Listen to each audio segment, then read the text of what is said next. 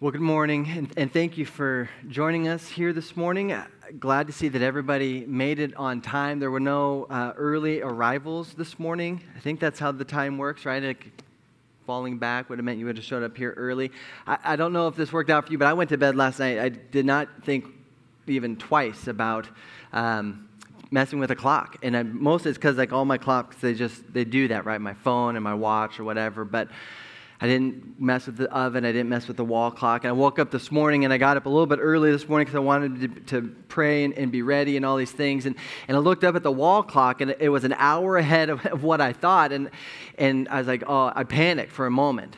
But then I looked at my watch, which had taken care of the things for me, and I was like, okay, things are okay. So I entered into this morning with some relief, because if I had been shortchanged by an hour, I think I would have been a little bit more panicked. But I entered into this morning with a little bit of relief. And so this morning, I want to ask you just a question before we even get started. How are you coming into today? I work with a friend of mine. He's a spiritual director, which just really means he's a guy that helps me coaches me into following Jesus a little bit. And typically when I meet with him, he'll say, give me a word that would describe how you're coming into today.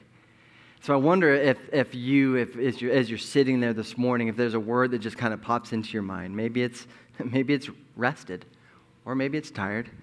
Maybe it's anxious, maybe it's whatever, but is there a word that would describe how you're coming into today? And I ask you that because this morning we're really getting close to wrapping up our series in the Gospel of John. We've been in this for well over a year now, and one thing that we've seen throughout the Gospel of John, and what we'll see in the passage that we'll read today, is that Jesus has a tendency and a desire to meet us exactly where we're at. He's going to meet us in the wherever we come into a moment, in whatever state of life we find ourselves in. That is where Jesus is going to meet us. And he's going to do that even today as we come in and come around his word. So if you're willing and able this morning, I want to invite you to stand with me as we read from John chapter 20. And for those of you that maybe are newer to Journey Church, this is something we try to do most weeks, is to stand as we read from the Word of God, certainly as an act of reverence, but really it following the example of Jesus, who in Luke chapter 4, it says that he stood and read from the prophet Isaiah. And so we're simply following the example of Jesus as we read from his word, standing together. So this morning it's John chapter 20, starting at verse 19.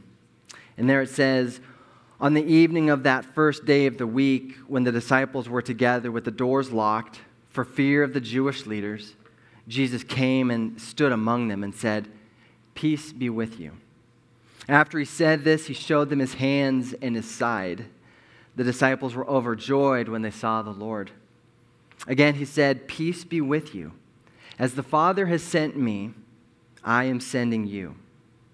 And when he breathed on them and said, "Receive the Holy Spirit. And if you forgive anyone's sins, their sins are forgiven. If you do not forgive them, they are not forgiven." Now Thomas, also known as Didymus, one of the 12, was not with the disciples when Jesus came. So the other disciples told him, "We have seen the Lord." But he said to them, "Unless I see the nail marks in his hands and put my finger where the nails were and put my hand into his side, I will not believe." A week later, his disciples were in the house again, and Thomas was with them.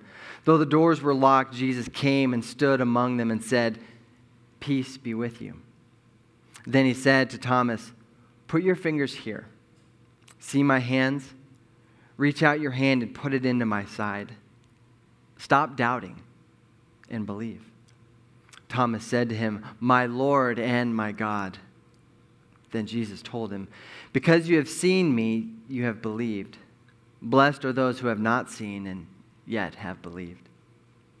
Jesus performed many other signs in the presence of the disciples, which are not described in this book.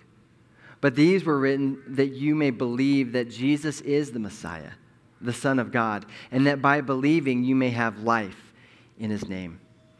This is the word of the Lord. Thanks be to God. You can have a seat. So here at the end of John chapter 1, which many of the scholars would say this is actually the end of John's gospel. We'll read chapter 21 next week, and we'll see how some of these things, they weren't added into. They were still probably included at some point, but most feel like this is the ending point, especially with the way that John ends the last two verses in this chapter, that this was his intention to stop things here. But what he tells us is that it was the evening of the first day of the week. Now, if you were here with us last week, you know that this was not just any ordinary day, that this wasn't just the first day of the week, but this was the first day of a new beginning, of a new kingdom. This was a whole new world where everything was going to be different, and the disciples' place in that world was going to be a different place. But as we see today, and as we were reading this morning, we see that the disciples, they were hiding out. They were locked in a room out of fear of the Jewish leaders. And because we know the story, because we've potentially read this before, maybe we've been tracking with what's been going on, we can kind of criticize the disciples a little bit, right? Like, man, I can't believe they just hid out. I can't believe they just went and locked themselves in a room. I can't believe they didn't stand up for anything. They just ran and fled. And yet, there was reason for it. There's a reason why they were afraid. They had been with Jesus when Jesus was arrested, and they had at least heard, and maybe a few of them had seen what took place in the moments leading up to Jesus' arrest and his beating and his death on the cross. And so they had right reason to be afraid, and that's what they were. Now, our bodies have a natural response to fear. Right? They call this the fight or flight response. And I think probably most of us know that, or if maybe not, maybe we've experienced it.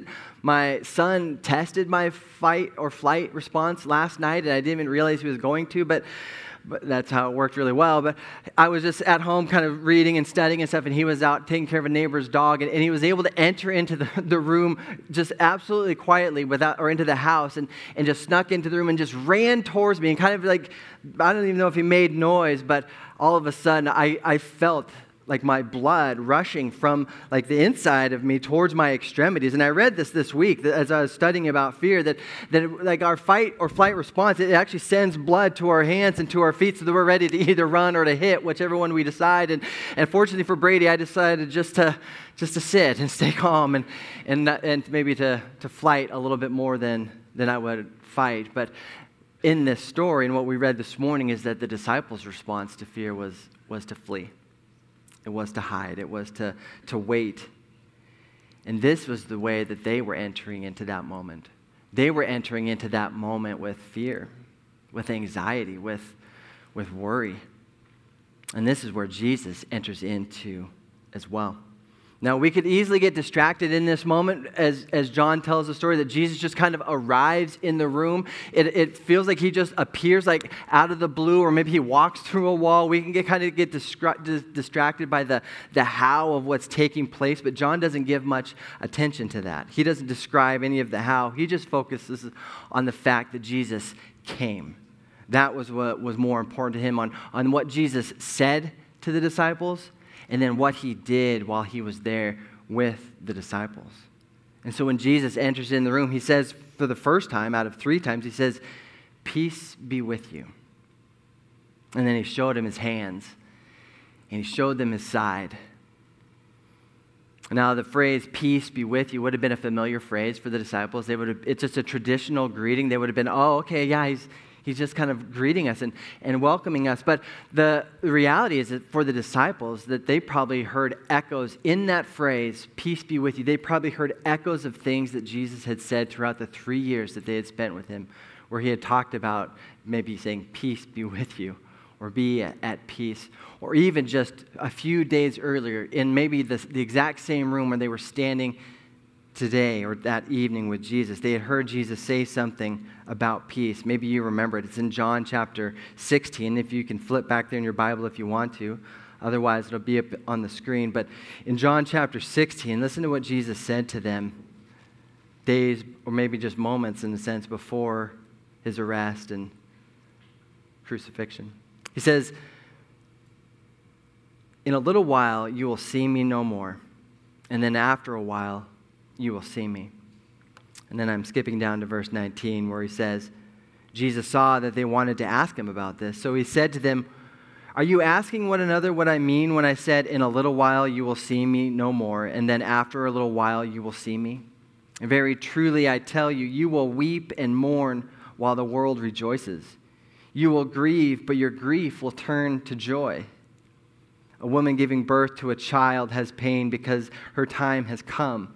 But when her baby is born, she forgets the anguish because of her joy that a child is born into the world.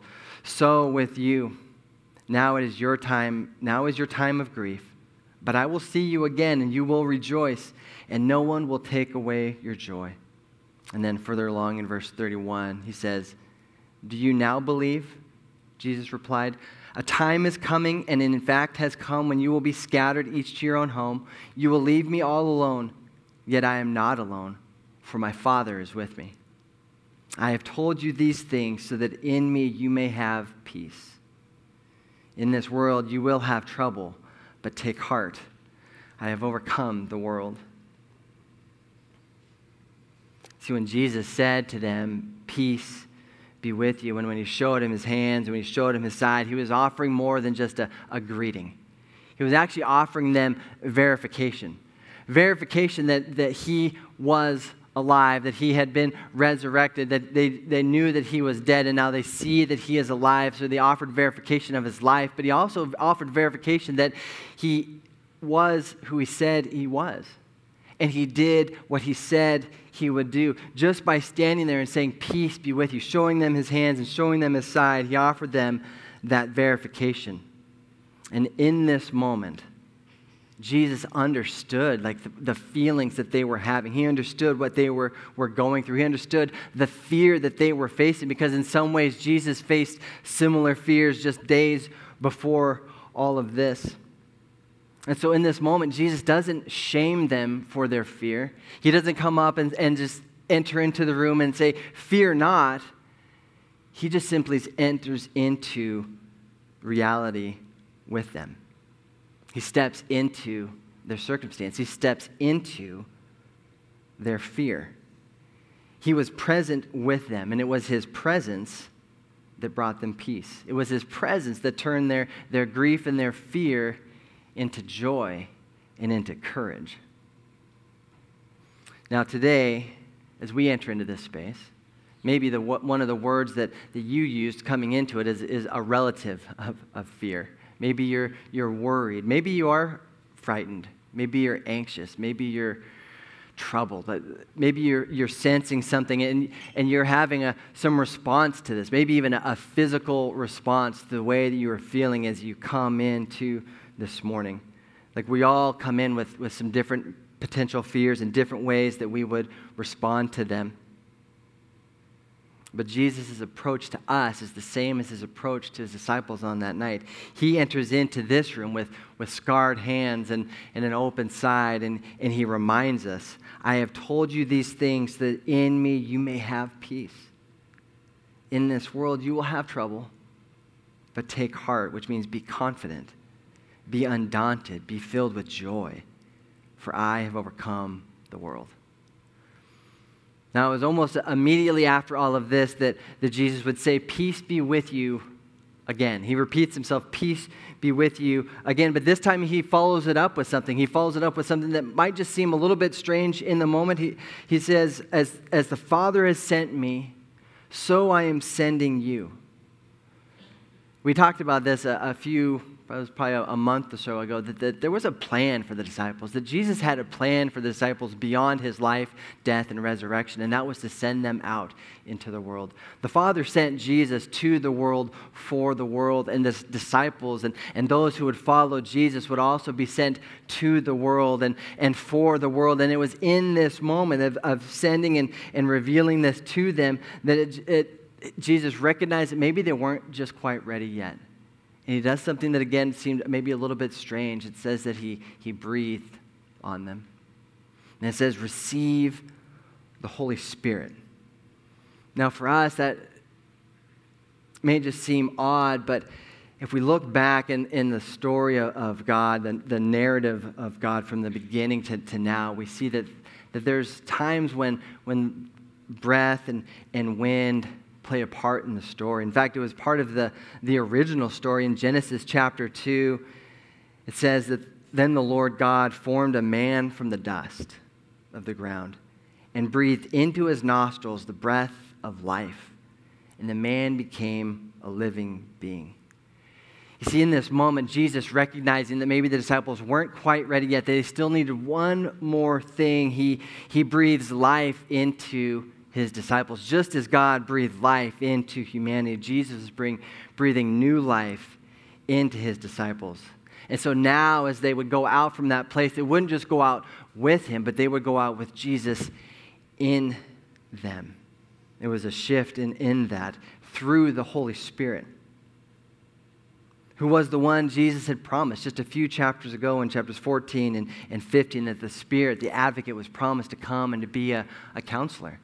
The Spirit was promised to be an encourager, to come and be an advocate for the disciples and to be a comforter for them. And it would be the Holy Spirit that would then empower them to go out into the world. Just as Jesus was sent out into the world, they would be sent out, but they would be sent out with the power of Jesus through the Holy Spirit in them. And here's the thing for us today, is to recognize that the same Holy Spirit is breathed into us. The same Holy Spirit is breathed into us when we surrender our lives to Jesus and we accept the invitation to follow him out into the world.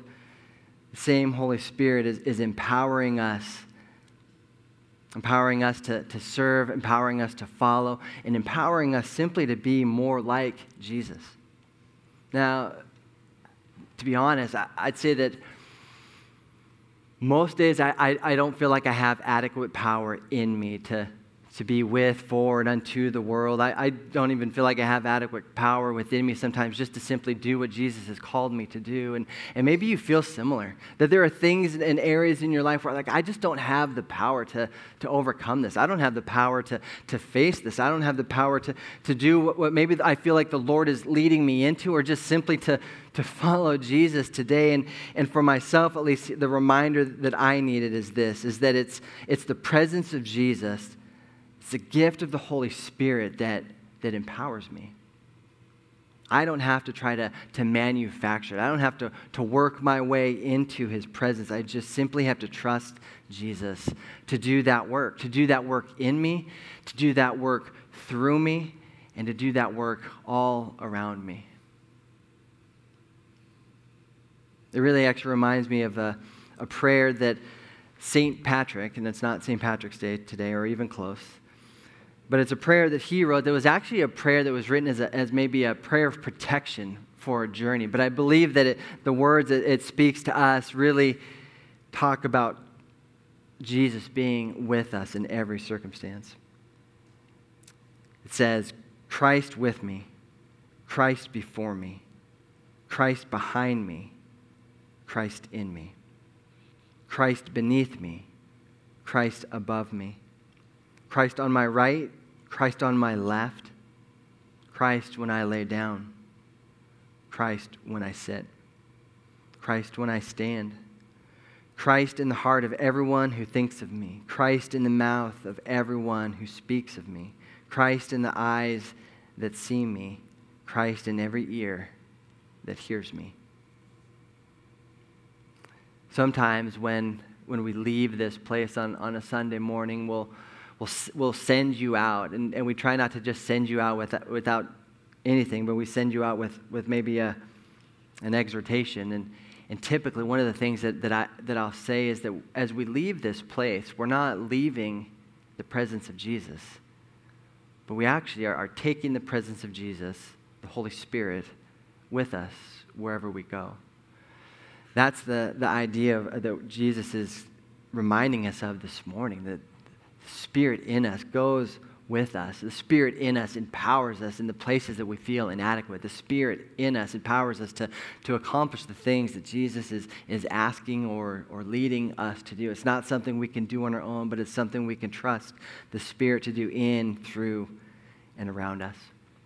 Now, if you've been paying attention, you know that there was a disciple that missed out on this, right? Like, we don't know how, we don't know why, but Thomas missed out. And there is one thing that we, maybe more than one, but there's at least one thing that we can learn from this, and that is that we don't want to miss out when the family gathers together, because you just never know when Jesus might show up. So we want to be present in some of these moments. But for Thomas, he missed an opportunity. And in doing so, he ended up with questions, and he ended up with doubts. And here's what I think happened with Thomas. Is I think that for Thomas, because of this, there was a gap between what he expected and what he experienced. Now, in relationship or maybe in marriages, like when we have a gap between what we expect of someone and what we experience with that person, it often will lead to disappointment, which maybe would lead to resentment. But in matters of faith, when there's a gap between what we expect and what we experience, oftentimes that will lead to an area of doubt, an area where we maybe are questioning why did this take place, or why did it have to happen this way, or do I even believe that it should? And I believe that's what happened to Thomas, that Thomas had expected Jesus to be a certain kind of Messiah. That he would be a Messiah who would become king, not a Messiah that would be killed on a cross. That he would be a Messiah that would take over and rule over Rome, and not a Messiah that would be stuck behind a large stone. That he would be a Messiah that would be victorious. And so when he experienced something different, so very different than what he expected, he was left with a lot of questions. He was left with areas of doubt. And he said he wouldn't believe it until he was able to see it and touch it himself. And I think we can probably relate to that. I assume that most of us can relate to that we have expectations of God. We have expectations of what we think our life with God and in this world will look like. We have expectations for our family and for our relationships. We have expectations about our health or our future. And when our experience, either with God or our life with Christ, don't seem to meet those expectations, we find ourselves asking questions. We can find ourselves with areas of doubt in our lives that Jesus is who he says he is, or that he's going to do what he says he's going to do, just like Thomas was having doubts in that moment. But I also think it's really important, before we move any further past this, is that similar to the disciples when they were afraid, Jesus enters into this moment and he doesn't condemn Thomas for having doubts. He doesn't condemn Thomas for having questions. He doesn't condemn Thomas for not believing in that moment. Rather, he simply shows up for Thomas.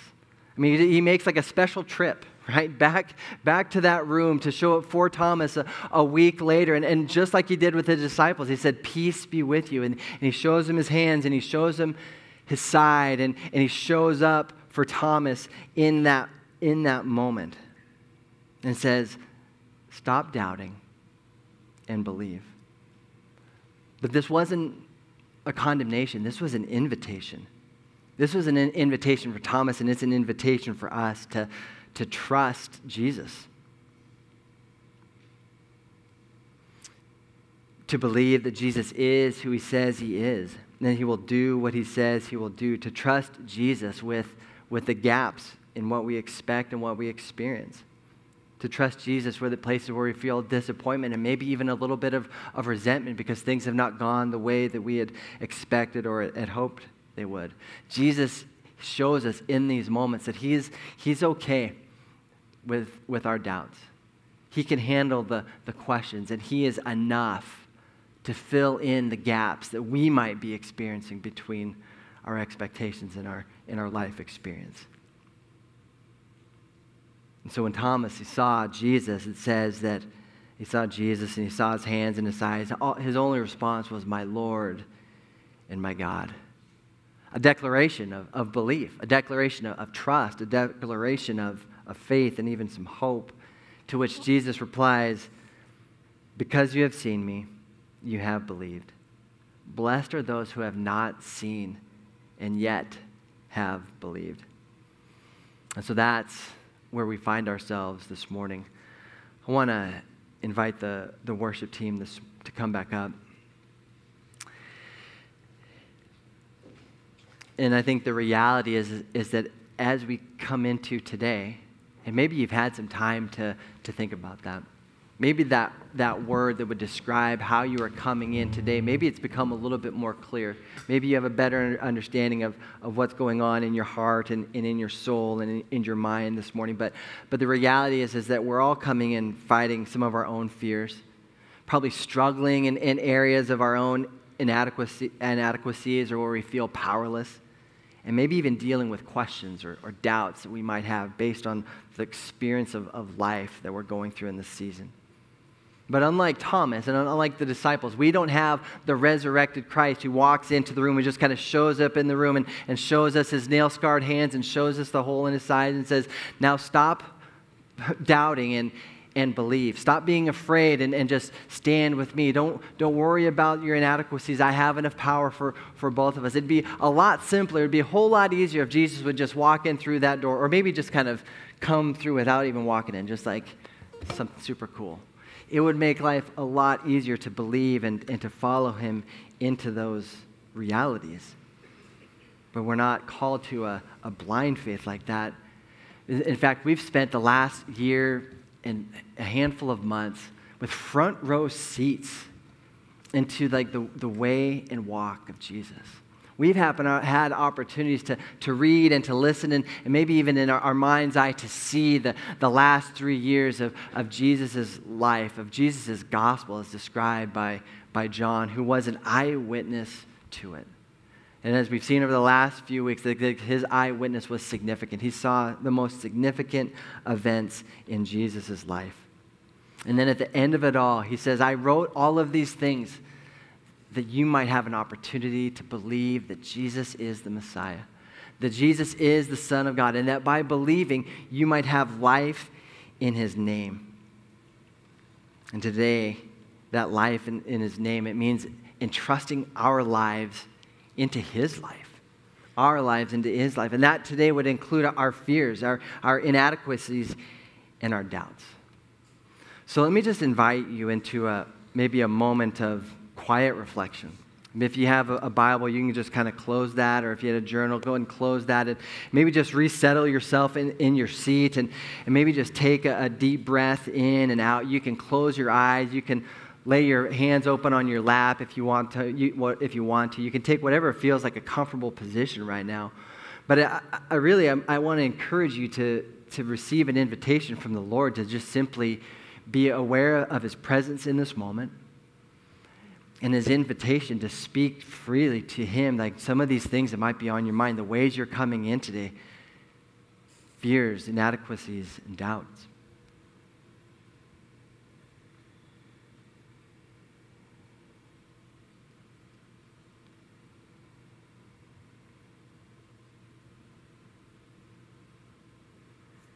And maybe today you would fill in the blank in one of these 3 sentences. The first is this: Jesus, today I fear. So would you be present with me? Or maybe for you today, it's Jesus, today I don't have the power to. Would you breathe your Holy Spirit into me? Or maybe for you, it's Jesus, today I have doubts. Jesus, today I have questions. Would you fill the gap? And would you help my unbelief? I want to close with the prayer of St. Patrick this morning. I'm going to invite you to stand with me. I'm going to invite you to, if you're willing to pray this prayer with me. It'll be up on the screen and we can just say it together.